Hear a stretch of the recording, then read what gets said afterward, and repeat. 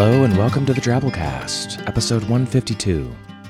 The Drabblecast is a weekly flash fiction audio magazine that brings strange stories by strange authors to strange listeners, such as yourself. I'm your host, Norm Sherman. So, Trifecta Special this week. That's 3 flash stories written by 3 different authors, read by 3 different narrators, all based around some sort of theme. The theme of this trifecta, anthropomorphism. But first, the moment some of you have been waiting for, the Drabblecast People's Choice Awards.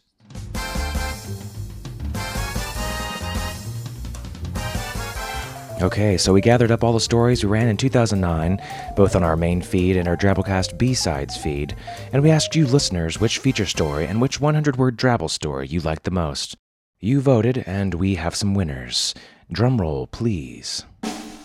For Best 100-Word Drabble Story of 2009, between Time Machine by Christopher K. Monroe, Homeostasis by Phenopath, Absent-Minded Professor by Peter Ricoeur, The Absurdly Connected Machine by J. Allen Pierce, and Happy Ending by Michael Young.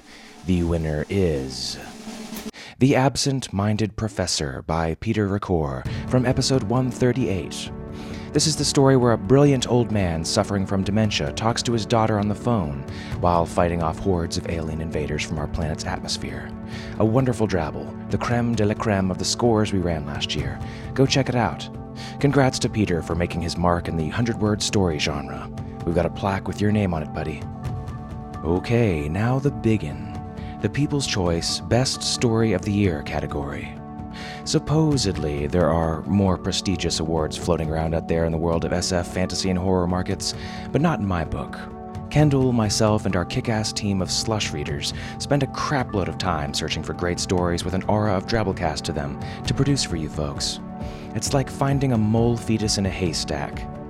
Then, the most engaged, most plugged-in portion of our listenership, those who hang out in our discussion forums, nominate their favorite stories, and we determine the top 5 stories of the year. But, unfortunately, as is the case with Highlanders, girlfriends, and baby clown hatchlings, there can be only one. You listeners had to make the incredibly difficult choice of choosing the best of the best we could find. Looking over the top 5 now, I'm pretty much in total agreement. These were probably my favorite stories to read and produce over the past year. The top 5 are Episode 129, Annabelle's Alphabet by Tim Pratt, Episode 109, Babel Probe by David D. Levine, Episode 139, Let Us Now Praise Awesome Dinosaurs by Leonard Richardson, Episode 115, Clown Eggs by Jay Lake, and Episode 146, Teddy Bears and Tea Parties by S. Boyd Taylor. The competition was close for a while, and then it became fairly evident which story was going to take it. The winner of the 2009 Drabblecast People's Choice Award is Babel Probe by David D. Levine. Babel Probe was outstanding. It was good, hard sci-fi with a cool time-traveling AI and one hell of a fight scene. I'm happy that it's honored thusly. For those of you newer to the Drabblecast, this is the 3rd annual Drabblecast People's Choice Awards. If you'd like to take a listen to past years, you can find them in our fan archive, gardenstreet.org/Drabblecast-archive, which is also linked off our main page at drabblecast.org. Episode 43, Jelly Park by Aaliyah Whiteley, was our 2007 winner, and Robert Reed took the Chalice of Glory last year with Episode 83, Floating Over Time. Big congrats to Mr. Levine. You are honored and chosen amongst many. Hope you have a place cleared on your mantle for the Sacred Chalice of Glory. So, anthropomorphism, human characteristics on non-humans, and this week we're focusing on the animal variety.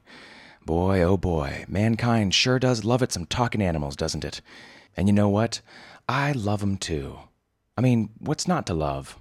You got cowardly lions, and Mickey Mouse, and Orwell's socialist pigs, and coughing dogs possessed by evil spirits. They make our literature, movies, religions, sports teams, and all sorts of stuff more fun. We use them for cute entertainment value in kids' stories. We use them for devices and serious literature to apply metaphor. We use them in video games, like Battletoads, which was the hardest damn video game ever. Ghosts and Goblins, Bayou Billy, the first Mega Man. Listen, I'm no pansy when it comes to old-school NES games, but Level 3 of Battletoads was just downright sadistic. Oh god, having to ride that hover bike over those floating jumps at Mach 10 with those flying rats or pigs or whatever the hell they were, dropping walls in front of you, and you only get 3 lives. 3 freaking lives, and you gotta start all over again from level 1. I mean, what the hell? God, that game was brutal. Battletoads is like getting gang raped as a 12-year-old. I hate that game, and I hate anthropomorphism now. God, I gotta do a whole fucking show on it. Oh, let's just get this over with. Actually, our first story is kick-ass. It's by one of the nicest, smartest guys I know, Alistair Stewart, and it's called The Existential Lizard. Alistair is mainly occupied as a freelance journalist, fiction writer, editor, and podcast broadcaster, but he's also a managing director of Jorvik Games Ltd., a gaming and role-playing retailer. His work appears in quite a few places, but most recently he's worked for magazines like Sci-Fi Now, Death Ray, Neo, and SFX, where he currently blogs about pop science, fan culture, and Samuel Beckett. He's also the host of Pseudopod, the weekly horror podcast, and is the editor of Hub Magazine at hubfiction.com, a free weekly PDF magazine covering science fiction, fantasy, and horror. Listen, people, for reviews, interviews, and related short fiction, Hub gets 10 tentacles up from Uncle Norm. It's really top-notch stuff. Reading this fantastic little story, the vocal phenom J.B. Goodspeed. J.B. is an established recording professional working with toy manufacturers and video game companies. Go check him out, especially his Family Guy impersonations. Quite impressive. At fancyvoices.com, this guy puts the Z in mad voice skills. Urban. So, without further ado, The Existential Lizard by Alistair Stewart.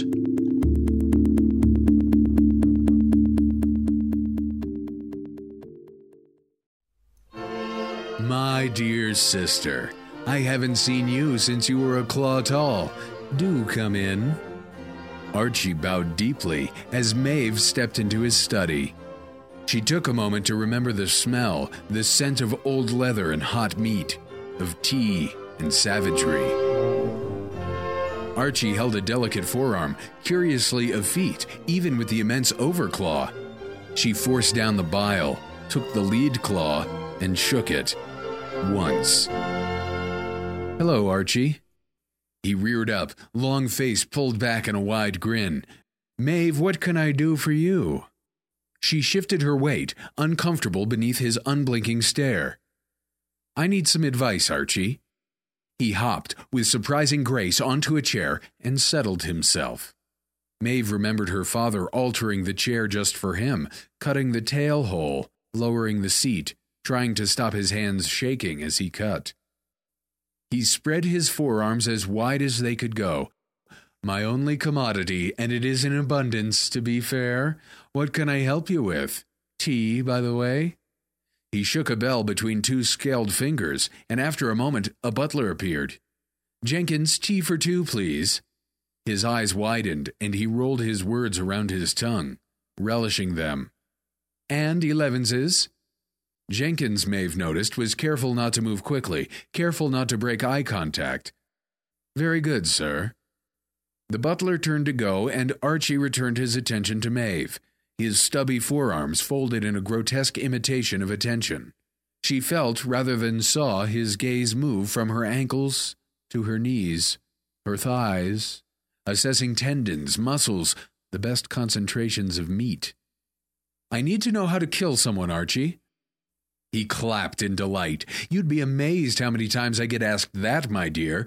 I have 2 answers for you. She frowned. Do you want to know who it is? As far as he could, he looked scandalized. Good Lord, why? What possible relevance could that have? I don't know. It could lead to different techniques, different approaches. Archie was on her. There was no movement, just a sudden transition from him crouched on his chair to the wickedly clawed feet on either side of her, his snout inches from her face. Your first answer, you kill face to face, eye to eye. In this situation, you don't fight with your body, you fight with your eyes.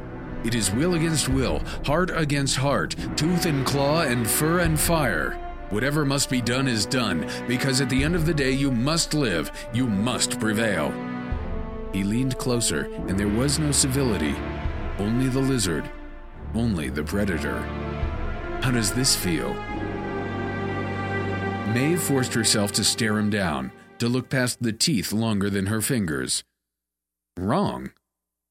He hopped down off her, his mood lightening instantly. Very well then, option number 2. You do it from a distance, whether that distance is physical or ethical. Hire someone to beat them up or shoot them, stab them, buy their company, burn down their house, and watch as they crawl out of the wreckage of their lives. Less immediate, but more intellectually stimulating. Oh, tea. He capered over as the trolley was wheeled in. Jenkins took an immaculate silver lid off a bucket filled with something that stank of blood and recent violent death, and he buried his head in it. Archie? After a moment, the long snout of the raptor reappeared, drenched in gore. Yes? I prefer option 2. I thought you might, my dear. Tea? No, I have to go, I'm afraid. She took one last look at the chair, at the walls covered with books he couldn't read, at the sawdust covering the floor, the skulls of small animals stacked in the corners, at Jenkins refusing to be afraid, refusing to move, surviving in a sliver of courtesy barely the width of his shoulders. Archie cocked his head. Pleasure as always, Maeve. Call again soon. Jenkins, show the girl out. He buried his face back in his offal, and the butler led her out. He opened the door and she turned away, the warning already forming on her lips. The old man smiled, looking for all the world like a precise antique clock.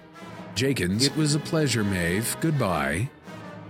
There was something in the older man's eyes she recognized. Relief, resignation, but no fear.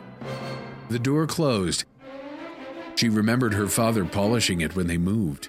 Remembered her brother's reptilian head being dashed against it by one of Archie's friends during a raucous party. Remembered the warmth of Archie's scaly flank as she slept against him. Remembered the feeling as the door was slammed in her face when he threw her out on her 18th birthday. She was moving before realizing, crossing the street and heading to the nearest phone booth. It's me, she said. Do it. She was still there an hour later when they came for her. The 8 car bombs had detonated perfectly, and across the city the other 7 homes of the Homo reptilicus, the ruling families, were burning, along with their occupants. She didn't care. All she cared about was watching the flames climb over what had once been a home, over that chair, over her father's shaking hands, over Jenkins, over Archie. When they came for her, she was still watching, crying. Her tears smelt of old leather and hot meat, of tea and savagery.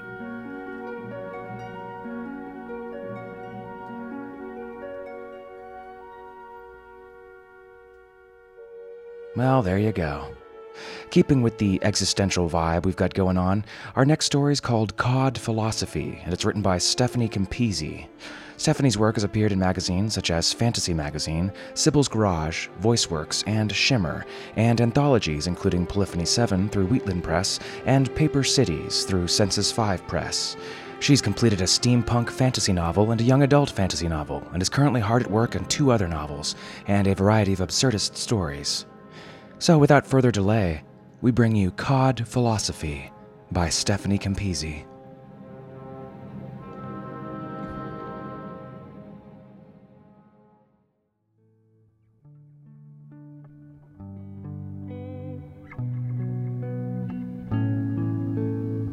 Once, on a morning of rank, lukewarm tea and lipsticked cheeks, the purple color stay kind, Lucas sat on the beach, stoically ignoring the crushed-up shells and sand that habitually crept into the creases of his clothing and the pleated skin around his eyes. There was a mound in the sand that some kid had dressed with hypodermics, like Jesus crowned with syringes, and the frayed grass and seaweed skirt of the ocean reeked of piss and booze. In all honesty, it was a bloody awful place, which was perhaps why Lucas liked it so. Occasionally, on mornings of tongue-searing coffee and Bert Newton's Good Morning Australia, he'd take a stick and run, dragging lines in the sodden sand below his feet. Sometimes he'd write poetry before the wind picked at it with eager fingers and the ocean drooled all over his painstaking work. Today, he sat because that was the calling of this particular type of morning. So when a plump, but admittedly undersized, sea critter flipped out of the water and landed at his feet, slapping its fishy tail and staring with pride-open myopic eyes, Lucas was quite unimpressed.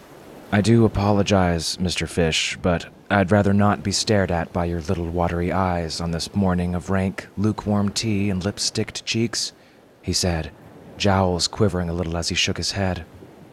Mr. Fish continued staring with said little watery eyes and scratched himself with a crepe papery fin.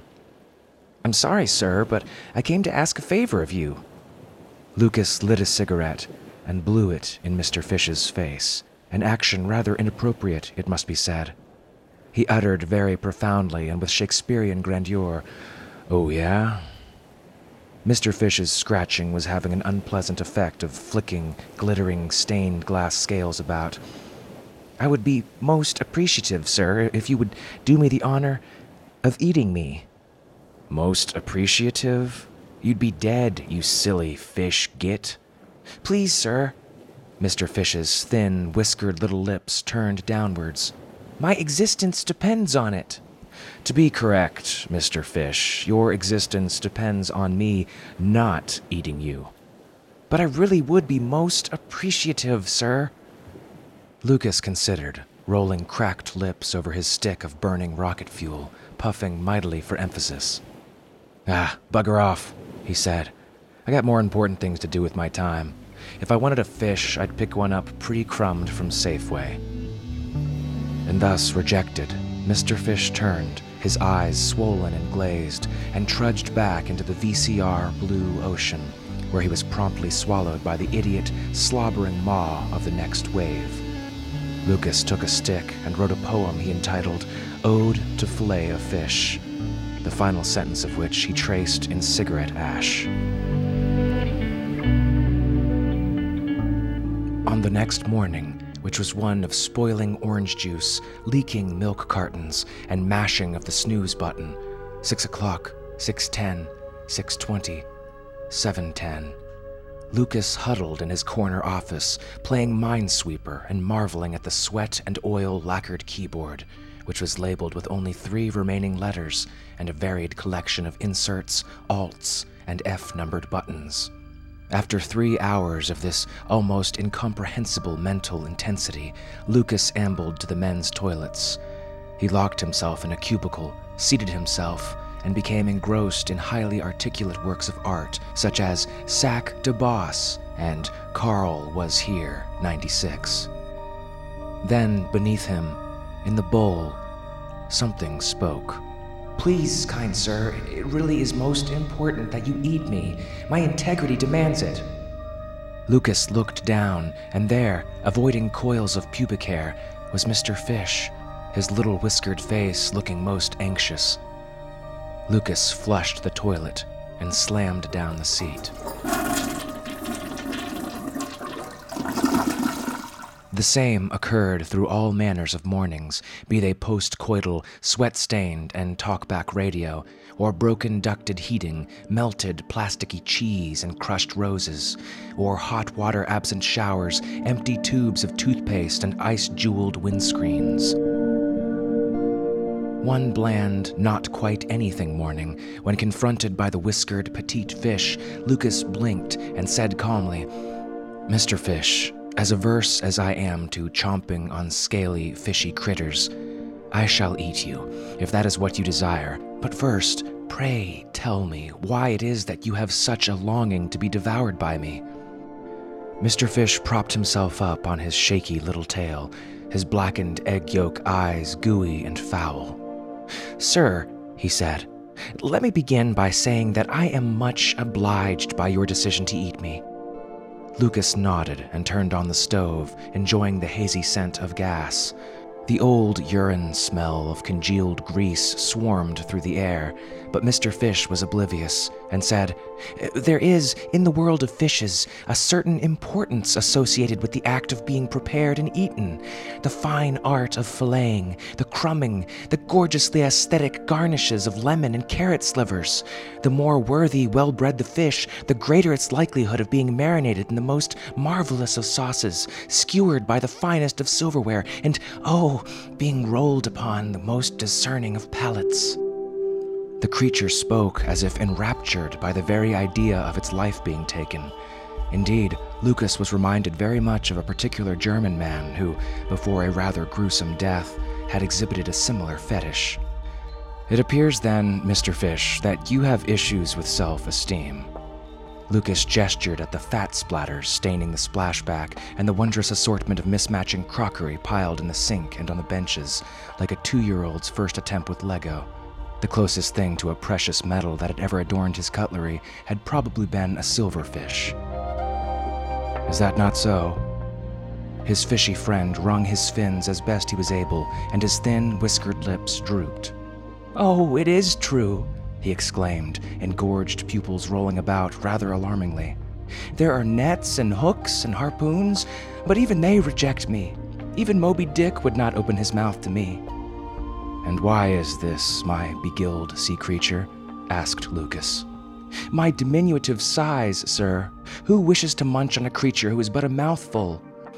"Oh, little fishy, I'm sure Moby Dick has had his share of plankton during his lifetime. And you're a very articulate little thing, it must be said. Why, I'm sure even Rex Hunt would not throw you back." The dark scabs of Mr. Fish's eyes appeared to grow moist, and the scaly little creature embraced Lucas's feet, in his excitement spitting a salty seawater conglomerate on the latter's shoes. "Please allow me to feel your teeth upon my tender flesh. Marinate me, prepare me." Somewhat perturbed by this fishy fetishism, Lucas nodded at Mr. Fish. The creature's sniveling genuflection had disturbed him rather much, and he knew he would have to acquiesce, both for Mr. Fish's integrity and his own sanity. His daily discoveries of the scaled one gazing up at him from a stained toilet bowl amidst piles of filth had affected his productivity in that particular area, and his minesweeper ability had most definitely declined. With a swift stroke, he brought down his blade and hacked off the creature's head. He tossed the trailing innards into the bin, where they coiled around the fish's remains like curling ribbon around a gift. Then he turned off the stove, portly, inelegant fingers sliding on the grease-stained knob, watching the red-eyed burners flare, then fade like rain-soaked rouge. He made himself a salad sandwich for dinner instead. That evening, which was one of leaking ceilings and musty armchairs and wifey's late coming home, Lucas chased the cat away from the bin. "Ugh, bloody cat," he muttered, as the pitch-fuzzed animal made its way to the top of the magnet-spotted refrigerator, where it huddled, green eyes blank and black-slashed, licking at its paws. Lucas smelt the rubber bin rankness of aging fish on its breath. "Sir," it said, pupils growing round and dull, "we had an agreement. Would you please eat me now?"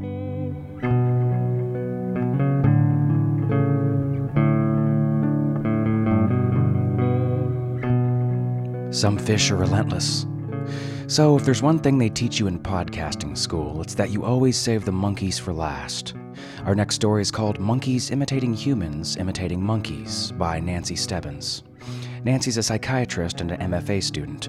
Her short stories have been published in the Somerset Review and Menda City Review, and we're happy to have her work now on the Drabblecast. The story is read to you by Josh Roseman. Josh lives in Georgia, and you just heard a drabble of his on last week's show, The Birthday Party. Check out Josh's projects at roseplusman.com. So let's get down to it. We bring you Monkeys Imitating Humans Imitating Monkeys by Nancy Stebbins.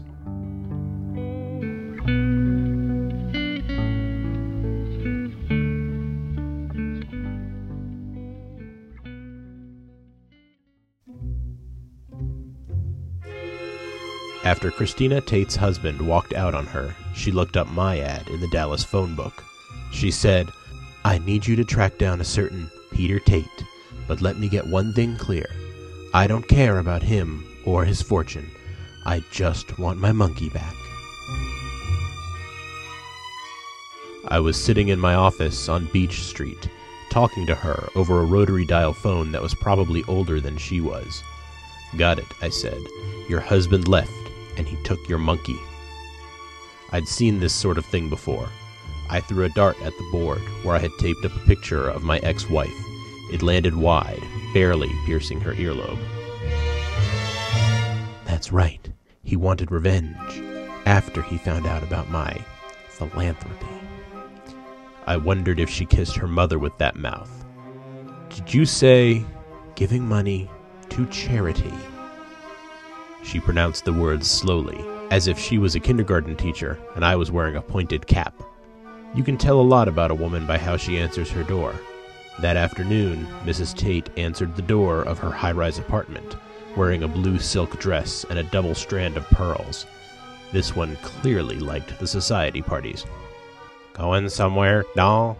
I asked in my best Bogart voice. She said, "Thanks, but I'm agoraphobic." Everything glittered in the apartment, even the books.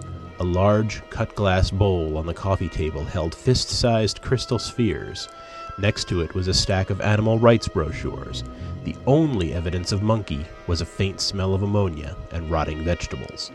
She lit a candle and motioned for me to sit on a leather couch. "Sorry about the smell. Otto's cage is in the spare bedroom. I've kept everything the way he left it." I sat and pulled my notebook from my breast pocket. "Has your husband withdrawn any large sums of money?" She waved away the question. "I told you I didn't care about that." She retrieved a bulging photo album from the bookshelf and sat down beside me. The first page was filled with pictures of a tiny monkey, wearing only fur and a mischievous expression. Otto. Otto was no bigger than a baby doll. "He's small," I said. "He's a squirrel monkey." She flipped the pages. The rest of the pictures showed Otto wearing various outfits: tutus, lab coats, little hats, accordions. This is the situation I rescued him from. I focused on a picture of Otto in chaps, holding up a lasso. He was grinning, all teeth and gums, and it didn't seem to me that he minded the clothes. "So you're saying the monkey is a nudist?" She slapped the album shut. "That's the problem. People try to make these animals human. Do you know how many of these animals are adopted and then given up when their owners discover they're not miniature people?" I admitted I didn't. "Peter never wanted a monkey. Then I came home one day to find Otto wearing a little red hat with a tassel," she said. "When I took it off him, he bit me." She held up her right thumb to show a scar. There was a vulnerability to the gesture I couldn't resist. I took her thumb and tried to kiss it, but she jerked her hand away and hid it behind her back. "Thanks," she said, "but I'm philemophobic." "What?" "I can't stand to be kissed." She led me to a theater room and turned on The Wizard of Oz on the big screen. That movie has always been one of my favorites, and I have to admit I was warming to the lady. She fast-forwarded to the flying monkey scene. "Look at what they made those creatures wear," she said. "They're not real." I happen to know that some of the munchkins doubled as monkeys, and I was about to share this tidbit of information with her, but she cut me off. "That's what they want you to believe." I pondered the idea of monkeys imitating humans imitating monkeys. Before I left, I asked for the red hat, hoping it would help lure the monkey to me. I tracked Peter to the airport coffee shop, where he sat alone at a cafe table, eating a banana nut muffin and drinking an espresso. He slipped bits of muffin into the oversized pocket of his trench coat. I ordered a caramel macchiato and sat down across from him. He seemed to know who I was. He said, "I know who you are, and everything you've heard is wrong. Christina couldn't stand the fact that Otto bonded with me. She never cared about him as an individual monkey. I took a sip of my coffee. I'm sure she loves him, in theory. He moved his empty hand near his pocket, and for a second I thought he was going for a weapon. But then I saw a tiny paw reach out and wrap itself around his pinky finger. She can have the house, the cars, and all the money she wants for her beloved charities. I've got everything I need. I pulled the red hat from my briefcase and dangled it by the tassel in front of Peter. "Thanks," he said, accepting the offering. I nodded. Must have been one tiny Shriner. I watched his plane taxi out onto the runway. Through a window just behind the wing, I thought I saw a bright red cap. There goes a real flying monkey, I thought, and with him flew away my fee and my shot at romance. I called Christina and gave her the news.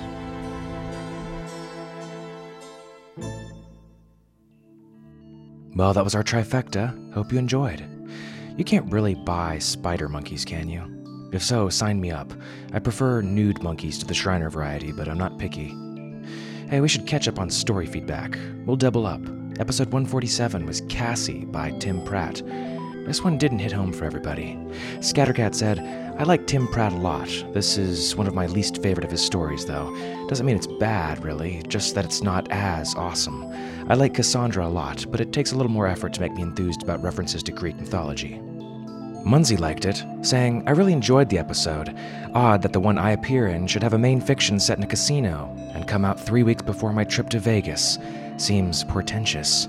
I'm a sucker for mythic tales reimagined, and love the story as argument over the nature of free will/destiny aspect here. It really managed to push all the appropriate buttons for me. Bravo."